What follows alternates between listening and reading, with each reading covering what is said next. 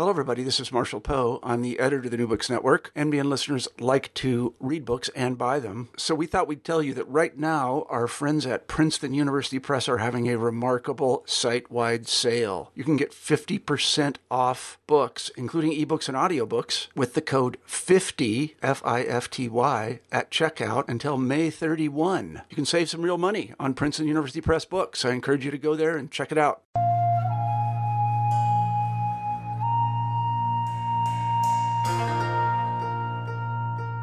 Hello, welcome to New Books in Buddhist Studies, part of the New Books Network. I'm Luke Thompson, one of the hosts of the channel. Today I'll be speaking with Anna Andreeva about her recent book, Assembling Shinto, Buddhist Approaches to Kami Worship in Medieval Japan, published by Harvard University Asia Center in 2017. In this work, Andreeva focuses on a complex network of religious sites, figures, and texts to help us better understand the way in which Japanese deities were worshipped in medieval Japan. In so doing, she illuminates the medieval stages of a process that led to what was later called Shinto, and adds to the growing body of scholarship that challenges the relatively recent idea that Shinto is simply the native religion of Japan, unchanged since ancient times. To tackle such a grand undertaking, Andreeva focuses on a mountain in central Japan called Mount Miwa, as well as on Ise, the location of the Ise shrines and the abode of the most important imperial deity. Beginning with the significance of Mount Miwa as a religious site for pre-9th century Japanese rulers, Andreeva charts the decline of this mountain's importance during the 8th to 12th centuries and the subsequent revival of the site during the 13th century by non-elite practitioners of esoteric Buddhism stationed at small Miwa temples and by the Saidaiji lineage under the direction of the Buddhist monk Ason and his disciples. Continuing chronologically, she then shows how the 13th century revival led sometime later to the emergence of the so-called Miwa-ryu Shinto, an eclectic tradition which spread to different regions of Japan and whose influence continued until the early 13th century. Central to Andreeva's project is the world of Japanese esoteric Buddhist thought and ritual, for it was in this setting that the Japanese deities could be transformed from beings characterized by ignorance and desire into embodiments of Buddhist awakening. Throughout the book, Andreeva addresses many religious elements, Japanese and not, that were incorporated into esoteric Buddhist traditions active at Mount Miwa and Ise. These include the incorporation of deities from ancient Japanese mythology into medieval legends and esoteric ritual, serpentine and dragon imagery, initiation rites modeled on the enthronement of a king, pilgrimage, and the use of royal symbolism. In addition, she provides a number of detailed descriptions of rituals and translations of liturgical and exegetical works. The book's topic is very complex. Andreeva has opted out of the usual approach, which would be to trace the development of a single figure, text, idea, or institution. This makes the project far more difficult for the researcher, but has the invaluable advantage that it allows the reader to perceive and appreciate the fascinating networks that show how medieval Japanese religion actually existed and developed on the ground. Beyond its importance for understanding Japanese Buddhist intellectual history, esoteric Buddhist thought and ritual, and the development of Shinto, the book also serves as an example of how to study the intricate social, economic, and geographical networks that lie behind the development of religious ideas, practices, and institutions. I hope you enjoy the interview. Hello, listeners, and welcome back to New Books in Buddhist Studies. Today I'm with Anna Andreeva, who is a research fellow at the University of Heidelberg, where she conducts research on Japanese religion with a particular focus on medieval Japanese esoteric Buddhism and on Buddhist medical theories. Welcome, Anna, and thanks so much for taking the time to speak with me today. Thank you, Luke. I'm really very pleased to be invited, and I'm looking forward to our interview. I want to begin, as I always do, by asking how you came to the study of religion, of Buddhism, and of Japan.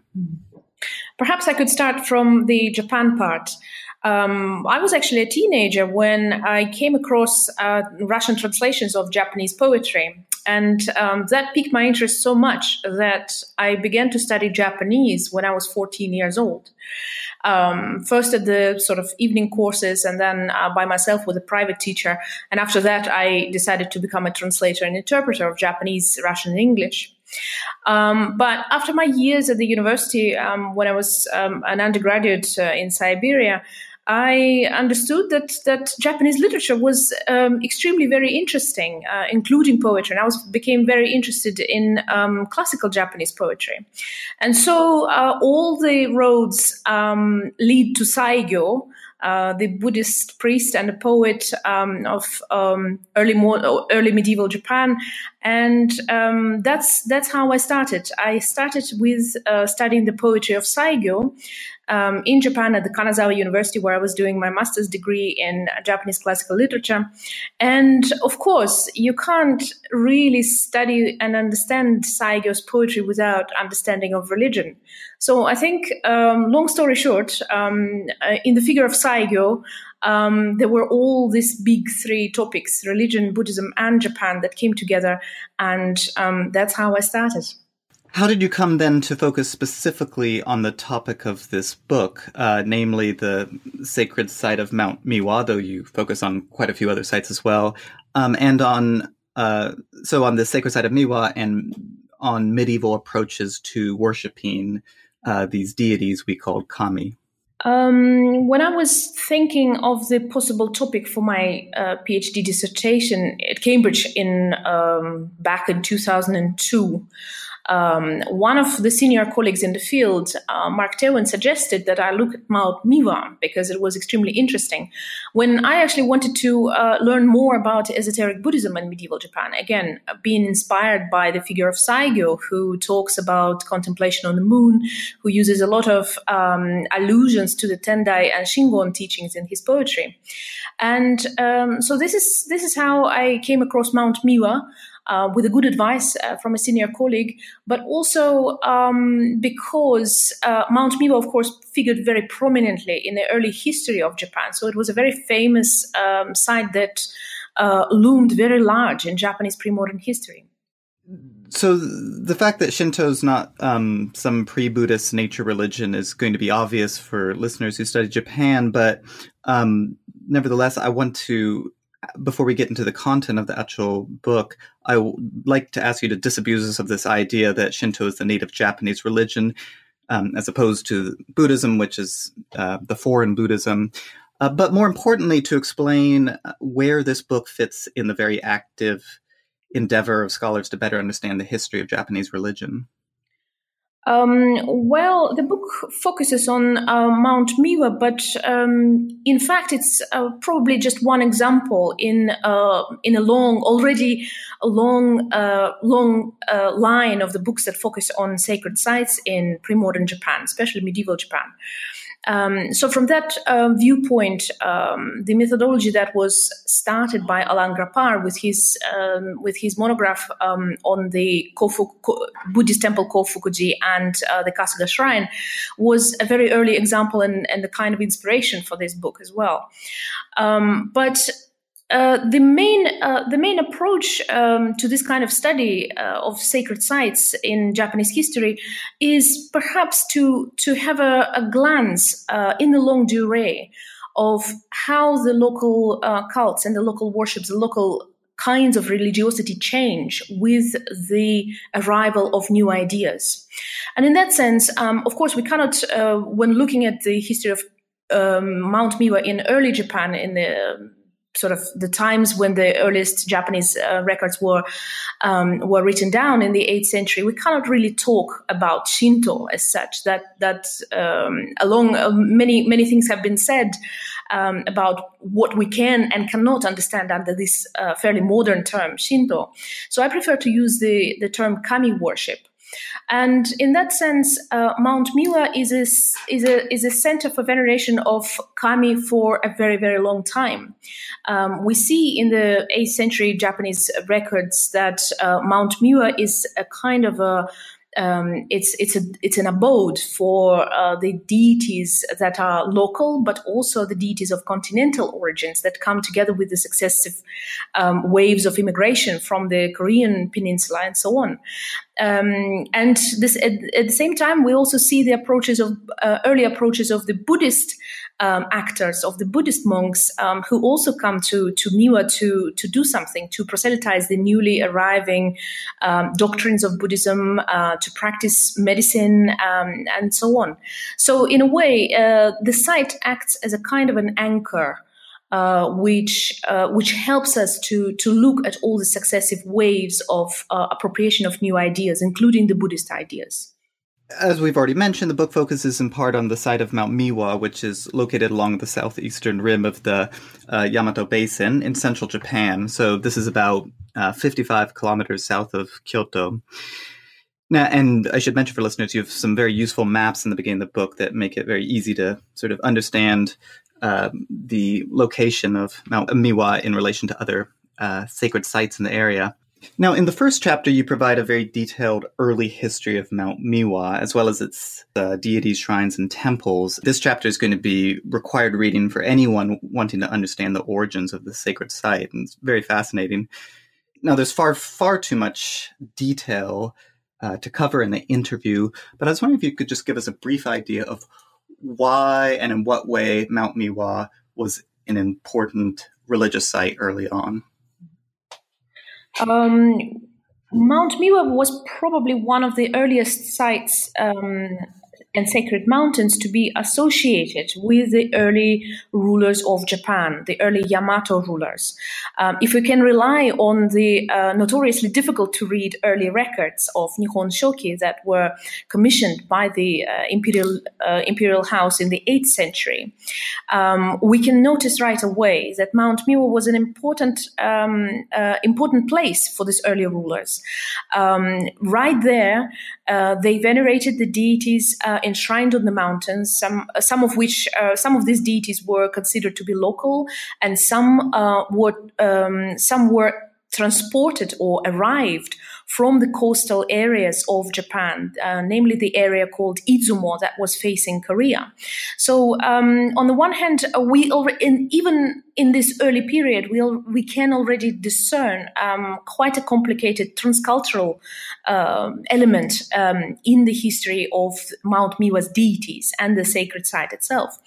In principle, there wasn't actually really that much on the mountain. Perhaps the three rocks called Iwakura that were positioned on the different places on the slope of the mountain. Perhaps this was the earliest sites of the veneration of this threatening and very dangerous, but also at times benevolent and protective deities that to which early Japan rulers felt an affinity to. So in that sense, between this, and of course there is also an archaeological material that suggests that Mount Miwa had several ritual sites that were associated with trans-regional trade, perhaps, trans-regional exchange. And of course it was located very close to the various mounds of the early Japanese rulers. So there is a lot of archaeological materials that suggest that this was a very special place. So the picture you paint is of this site of Mount Miwa that's very important, particularly for rulers early on. But then in the second chapter, you note that, you mentioned this in the first chapter too, but you note that during the Heian period, being the late 8th to late 12th century, Miwa's significance for the political elite declined. And with this, references to Mount Miwa and its deity and official records largely disappear. In the second chapter, you introduce us to some developments during the Heian period that set the stage for Miwa's later history. And more specifically, you note that the Nara Temple Kofukuji became increasingly economically and politically dominant in the area, and that much of Miwa's lands and tax revenue were essentially taken by Kofukuji. But at the same time, Miwa becomes part of these important pilgrimage routes that link Kyoto to Nara, and then Nara to a number of flourishing Buddhist sites to the south of Miwa and to the east of Miwa. So how do these pilgrimage routes develop, and how are they important for Miwa's later history? I think this chapter is precisely where this hidden and forgotten history of Mount Miwa and its people, its practitioners, really begins. Because on the one hand, any written texts that were produced at Miwa itself, they kind of disappear. During the Heian period, we see the reflections of the sacred sites and its practitioners through some other glasses. Mainly, you mentioned Kofukuji, and this becomes a very, very big presence in the Yamato region in central Japan. So Mount Miwa disappears a little bit, but this is where I think the actual story of medieval kami worship in this region begins. Because it is precisely through this network of pilgrimage routes that connect the nearby sacred mountains, which house the quarters or the small mountain temples where mountain ascetics could congregate and practice the seasonal rites.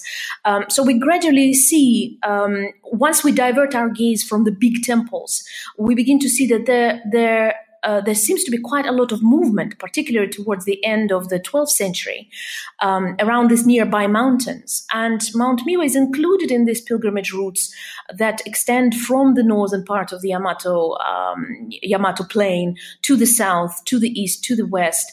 But the mountain itself is actually not participating very actively. It is not. It does not attract that many people. They're all on their way somewhere else. They're going to Tonomine, they're going to Kimpusen, to Kumano, and other very renowned sacred sites. In Chapter 3, you turn to a training hall that appeared at Miwa around the late 12th century and eventually took on the temple name Byodoji.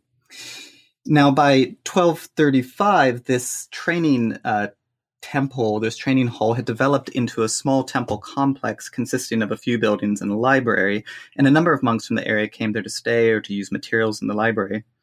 What was the relationship with the wider Buddhist network at this point in its history? Miwa's relationship with the wider Buddhist network at this point in history during the first third or first half of the 13th century?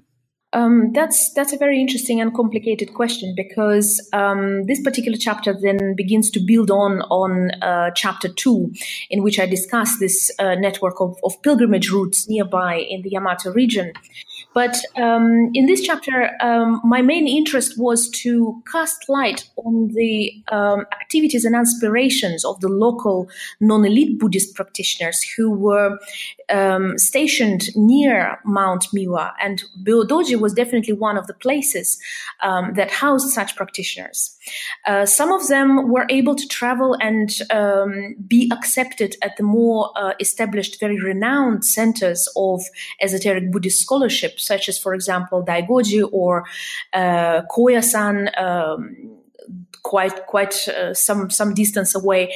And these practitioners, despite their lack of extremely high social status, they were able nevertheless to learn very directly the complicated doctrines and rituals of esoteric Buddhism from renowned masters who were stationed at this particular esoteric Buddhist temples, namely Daigoji and Koyasan.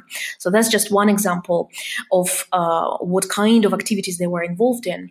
And secondly, of course, Mount Miwa being on the crossroads of these intersecting mountain pilgrimage routes, of course, the practitioners from Mount Miwa were able to travel to other smaller mountain temples and sites.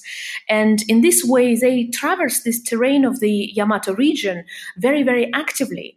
So one can imagine that they were personally involved in a number of different kinds of practices that existed at different places around the Yamato region. So, moving on in rather rapid fashion, in Chapter 4, you turn to the development of a relationship between the temple Saidaiji and Mount Miwa. Now, Saidaiji is a large and historically important temple in Nara that had declined after being partly destroyed by fires in the 9th and 10th centuries, but which had been revived in the 13th century by the monk Eizon, who was a Shingon or esoteric Buddhist monk and is well known for his interest in and study of the Vinaya, the Buddhist monastic precepts. So here in this chapter, you describe in great detail both the chronology and nature of the relationship between Saidaiji and Miwa.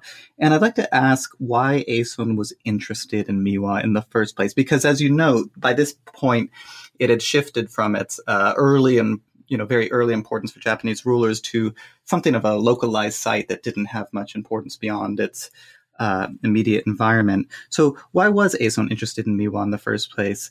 Why did he make his first trip there in 1241? And why did he continue to make trips to the mountain throughout his life during the 13th century? I think it was always going to be quite a tall order to explain what Aizon thought of Miwa or what he didn't think of Miwa. For me, in a way, it remains a kind of a mystery, because Aizon, of course, is a very looming, also very large in the history of medieval Japanese Buddhism, and many fine scholars already produced a lot of interesting research involving this figure, focusing on this figure. But for me, part of this mystery can perhaps be solved by considering the fact that Aizon was born in the Yamato region. He was born in the village of Wani, which was actually located not too far from within the respective region of the Yamato plain. So it is possible that he was informed, he knew the stories and the legendary lore about the deities of Mount Miwa and so on. So in that sense, it's not really surprising that he eventually started to visit Mount Miwa. But what I found surprising in the course of my research was to what extent this Aizon and Saidaiji lineage then incorporated Mount Miwa and its religious facilities. By then, there was also a shrine lineage, the priestly lineage of shrine priests who was also living and looking after the sacred sites on Mount Miwa.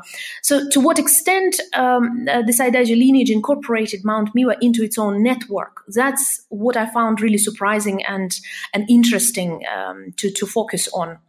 And just we spoke in the second chapter, we spoke about the approaches of Kofukuji, the sort of economic and administrative approaches, encroachments of Kofukuji on Mount Miwa and its land estates. Saidaiji's approach was not like that, but at the same time, it seems that the Saidaiji lineage was very interested in reviving this old, forgotten sacred site that didn't formally belong to any powerful patrons. So I think for Saidaiji there was a lot of enthusiasm for the places like Mount Miwa and many others. We know that they restored quite a few old shrines and temples in the course of their careers, and Aizon, of course, played a very crucial role in this particular process. But what happened also is that because the Saidaiji lineage has recorded one of the key medieval texts about Mount Miwa, Miwa Daimyojin Engi, they kind of wrote out the historical contributions and intellectual contributions of other practitioners who were stationed at Byodoji and Miwa Bessho. So in a sense, this chapter is a kind of a struggle to rescue these invisible, non-elite practitioners that historically made Mount Miwa their home from the more literate, more socially tuned in monks of the Saidaiji lineage.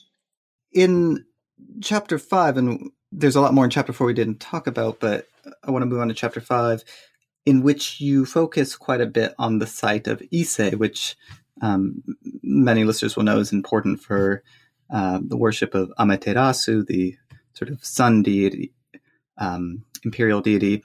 And indeed, Ise is of great importance to your study. So why the centrality of Ise in your study?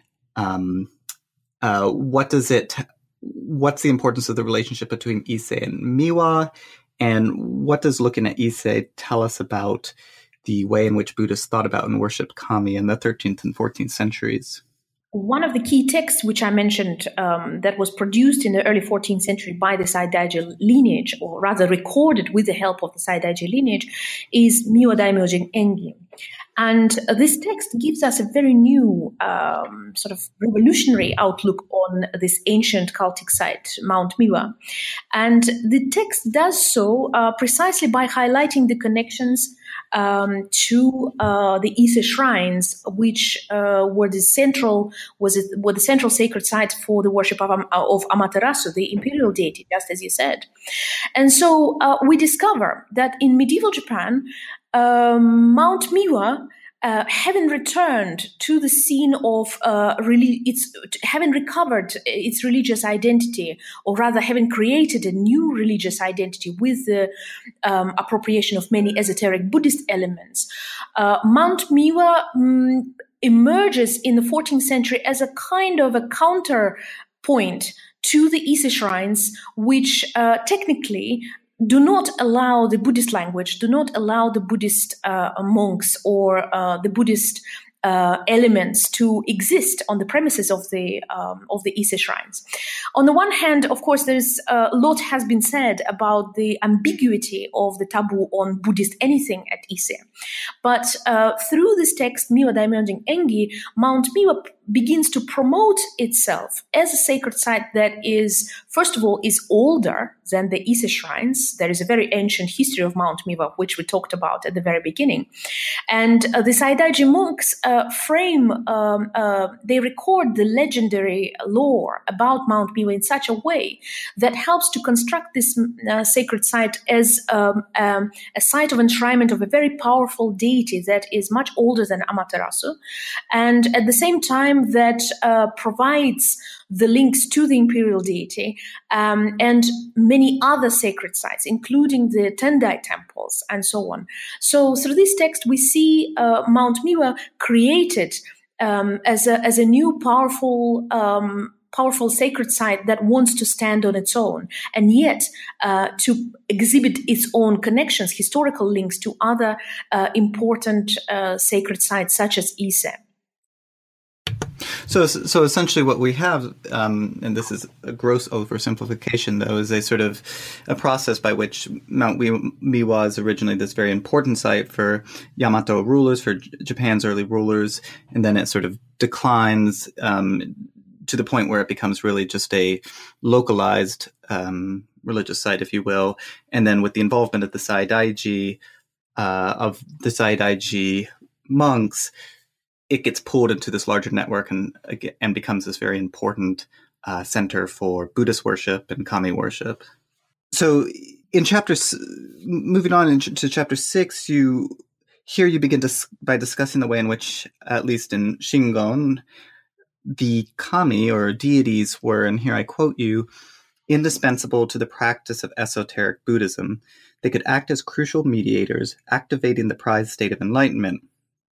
And here you also address the way in which kami, particularly when portrayed as snakes or serpents, were seen as both a symbol of greed, aversion, and ignorance, the Buddhism's so-called three poisons, and as those figures who could overcome these poisons. So how did kami function soteriologically in the type of Buddhism we see at Miwa during this period, and how do they have this sort of ambiguous dual role? What you just have described, namely the theories about the three poisons and the kami that could be perceived as snakes or serpents, this kind of arguments it seems that this kind of arguments were already quite widely known across Japan. And the discussions of the three poisons and serpent deities, of course, we can see very widely in pre-modern East Asian materials, in Chinese Buddhist writings and so on. So it's not only Japan that knows about these kind of things. But what happens at Miwa and why Miwa suddenly emerges as a powerful site of the kami worship in medieval Japan is that one of the most well-known legends about Mount Miwa and its deity was already recorded in the 8th century, and the Saidaiji lineage certainly incorporated and reinforced this legend within the early 14th century Miwa Daimyonjin Engi. And to the Buddhist eye, to the eyes of medieval Buddhists in Japan, Mount Miwa was, of course, a site of enshrinement of the most important, most powerful serpent deity, or Mononushi. So it was very famous for this particular legend that Mount Miwa was a house or an abode of a serpent deity. also the plague deity too. So it was on the one hand very fearsome, but at the same time it was well incorporated. It was a place which propagated Buddhism since ancient times, according to its own tradition, right? So in that sense, the local practitioners and certainly the Saidaiji lineage were interested in Mount Miwa and its deity as a kind of a sort of a channel that could connect the local context, the local sacred landscape, to the distant divinities of esoteric Buddhism, for example. And so during this time, Mount Miwa becomes a site which is also sort of swept through which this esoteric theories about kami being the serpents and being the channels to the esoteric deities, being manifestations of esoteric deities, it kind of sweeps Mount Miwa too. And we see reflection of this process in the Miwa Daimyojin Engi. But with time, it seems that the ritual aspect of these ideas, the fact that the kami could be ritually incorporated into the new salvatory techniques of achieving esoteric Buddhist enlightenment. That particular event also happens in Miwa during the late 13th century. So by the 14th century, Miwa, again, by the means of the Saidaiji lineage that connects it so well to the network, esoteric network at Ise, Mount Miwa is also included into the practices in which kami are invoked as a part of esoteric ritual. So one of the things you do in this chapter, and indeed elsewhere in the book, is you give us these really fantastic descriptions of rituals. And again, these are far too detailed to cover in the course of the interview. But I was wondering if you could just pick a ritual from medieval Mount Miwa or from the Miwa tradition that you feel is representative and give us an idea of what sort of ritual it is. In many ways, Mount Miwa has become famous yet again in the 17th century when we come across a lot of copied documents, ritual documents that mention a ritual called Miwaryu Jingi Kanjo, the Abhiseka initiation into the kami secret in the Miwa style.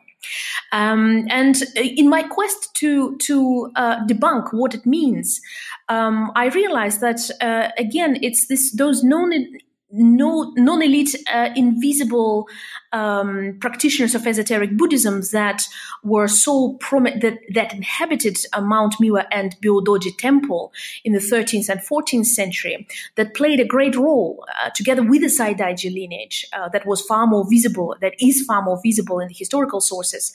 And these groups played a great role in constructing the ritual traditions of Mount Miwa during that time. And so one of the most prominent features of these very rich activities, ritual activities, was a Jingi Kanjo, the Abhisheka in the initiation into the kami secrets, which involved venerating the local deities as a part of esoteric ritual. So one of the very prominent and interesting things in which the practitioners from Miwa played role was the construction and spread of a certain simplified ritual which was called Denbo Aizen, that was focusing on a serpent imagery that on the one hand could be interpreted as a manifestation of esoteric deity Aizen Myo, but on the other hand that could represent at the same time either Amaterasu, the imperial deity in its serpent form, that could on the one hand was a manifestation of the three poisons, but on the other hand had a power to pacify these three poisons and convert them into the sort of this divine energy that could lead a practitioner to esoteric enlightenment. So Denbo Aizen was a ritual that involved a simplified imagery of serpentine deities, of serpentine kami, but at the same time it connected the practitioners to the very complex divine states that were explained by the doctrines and scriptures of esoteric Buddhism, such as, for example, the Yugikyo Sutra, the Yogin Sutra. So in that sense, during the medieval period, Mount Miwa was at the very thick of it, practicing these rituals that looked fairly simple on the surface, but contained a lot of things to unpack to the initiated practitioner. And from this viewpoint, Mount Miwa continued to produce these and similar esoteric rituals that involved kami, and up to a point when it really became famous as a bearer of this Miwa-ryu Shinto, a phenomenon that emerged during the early modern period, which imagined the Miwa practitioners as the bearers of some kind of special Shinto, some kind of special form of kami worship. Now, in Chapter 7, you move forward in time and look at Miwa-ryu Shinto as it developed from the mid-medieval period through the Edo period, so from about the 13th to the early 19th century. Now, there are many developments that you address, but I just wanted to ask you about the importance of the imperial regalia that we find in many Miwa-ryu ritual manuals. What are the imperial regalia and what's their importance for the Miwa tradition? The imagery of the three imperial regalia is encountered not only in the Miwa-ryu ritual documents. Of course, there are other traditions which also incorporate this imagery and these particular three objects, the mirror, the sword, and the jewel. What is interesting in the Miwa's case, in the case of 17th century Miwa-ryu ritual documents, is that these documents paint a special picture. They suggest that these non-elite practitioners of esoteric Buddhism who would be initiated in the Miwa-ryu tradition would use these ritual props or this ritual imagery to acquire a way to become a symbolic emperor, a symbolic ruler of Japan, to, if you like, to step into the shoes of an early Yamato ruler who submits to Amaterasu, or to become even Amaterasu, the imperial deity itself. So, in this sense, the imagery of the imperial regalia is, on the one hand, it's a kind of a standard ritual element, but on the other hand, it's a very powerful tool for a practitioner of esoteric forms of kami worship to become, to reach a higher state of existence, to become a symbolic ruler, to become a Buddha, to become a divinity, and the kami themselves. We've taken a lot of your time, and I should emphasize to listeners that we've really only covered a little bit. It's a really fascinating topic, incredibly complex. I seriously admire you for taking on such a complicated period and such a complicated topic. As a final question, I wanted to ask what you're working on currently now that this project is finished. When I was working on my PhD dissertation, focusing first on Mount Miwa and then consequently expanding into this realm, into the minds, hopes, and aspirations of the local Buddhist practitioners stationed there, I realized that I spent so much time looking into the minds of men. Right now, I'm very eager to look into the minds and the worlds of women. At the moment, I'm very much interested in a slightly different topic, which still focuses on esoteric Buddhist contributions to the intellectual history of Japan, but from a viewpoint of a very interesting topic, childbirth and women's health. Very recently, I have, at the moment, I'm working on a transcription of a 2-volume text, a manuscript that was rediscovered recently at the Kanazawa Bunko Temple Archive in Yokohama in eastern Japan. That is called the Encyclopedia of Childbirth, Sansho Ruijusho in Japanese. And it's a very interesting compilation that casts light not only on the history of medicine as it was understood in medieval Japan, but also I very much hope that it will give us a new information on how the lives of women, everyday lives of women, were framed by the Buddhist knowledge of the internal workings of the women's bodies. So at the moment, I'm very much trying to untangle yet another complex network of texts, actors, Buddhist minds, women's lives, and other people in medieval Japan. Wow, that sounds great, and we'll look forward to your next book then in a few months' time, hopefully, but maybe longer. I'd like to thank you again for taking the time to speak with me today. That's it for today's New Books in Buddhist Studies, and thank you for all the listeners. See you next time.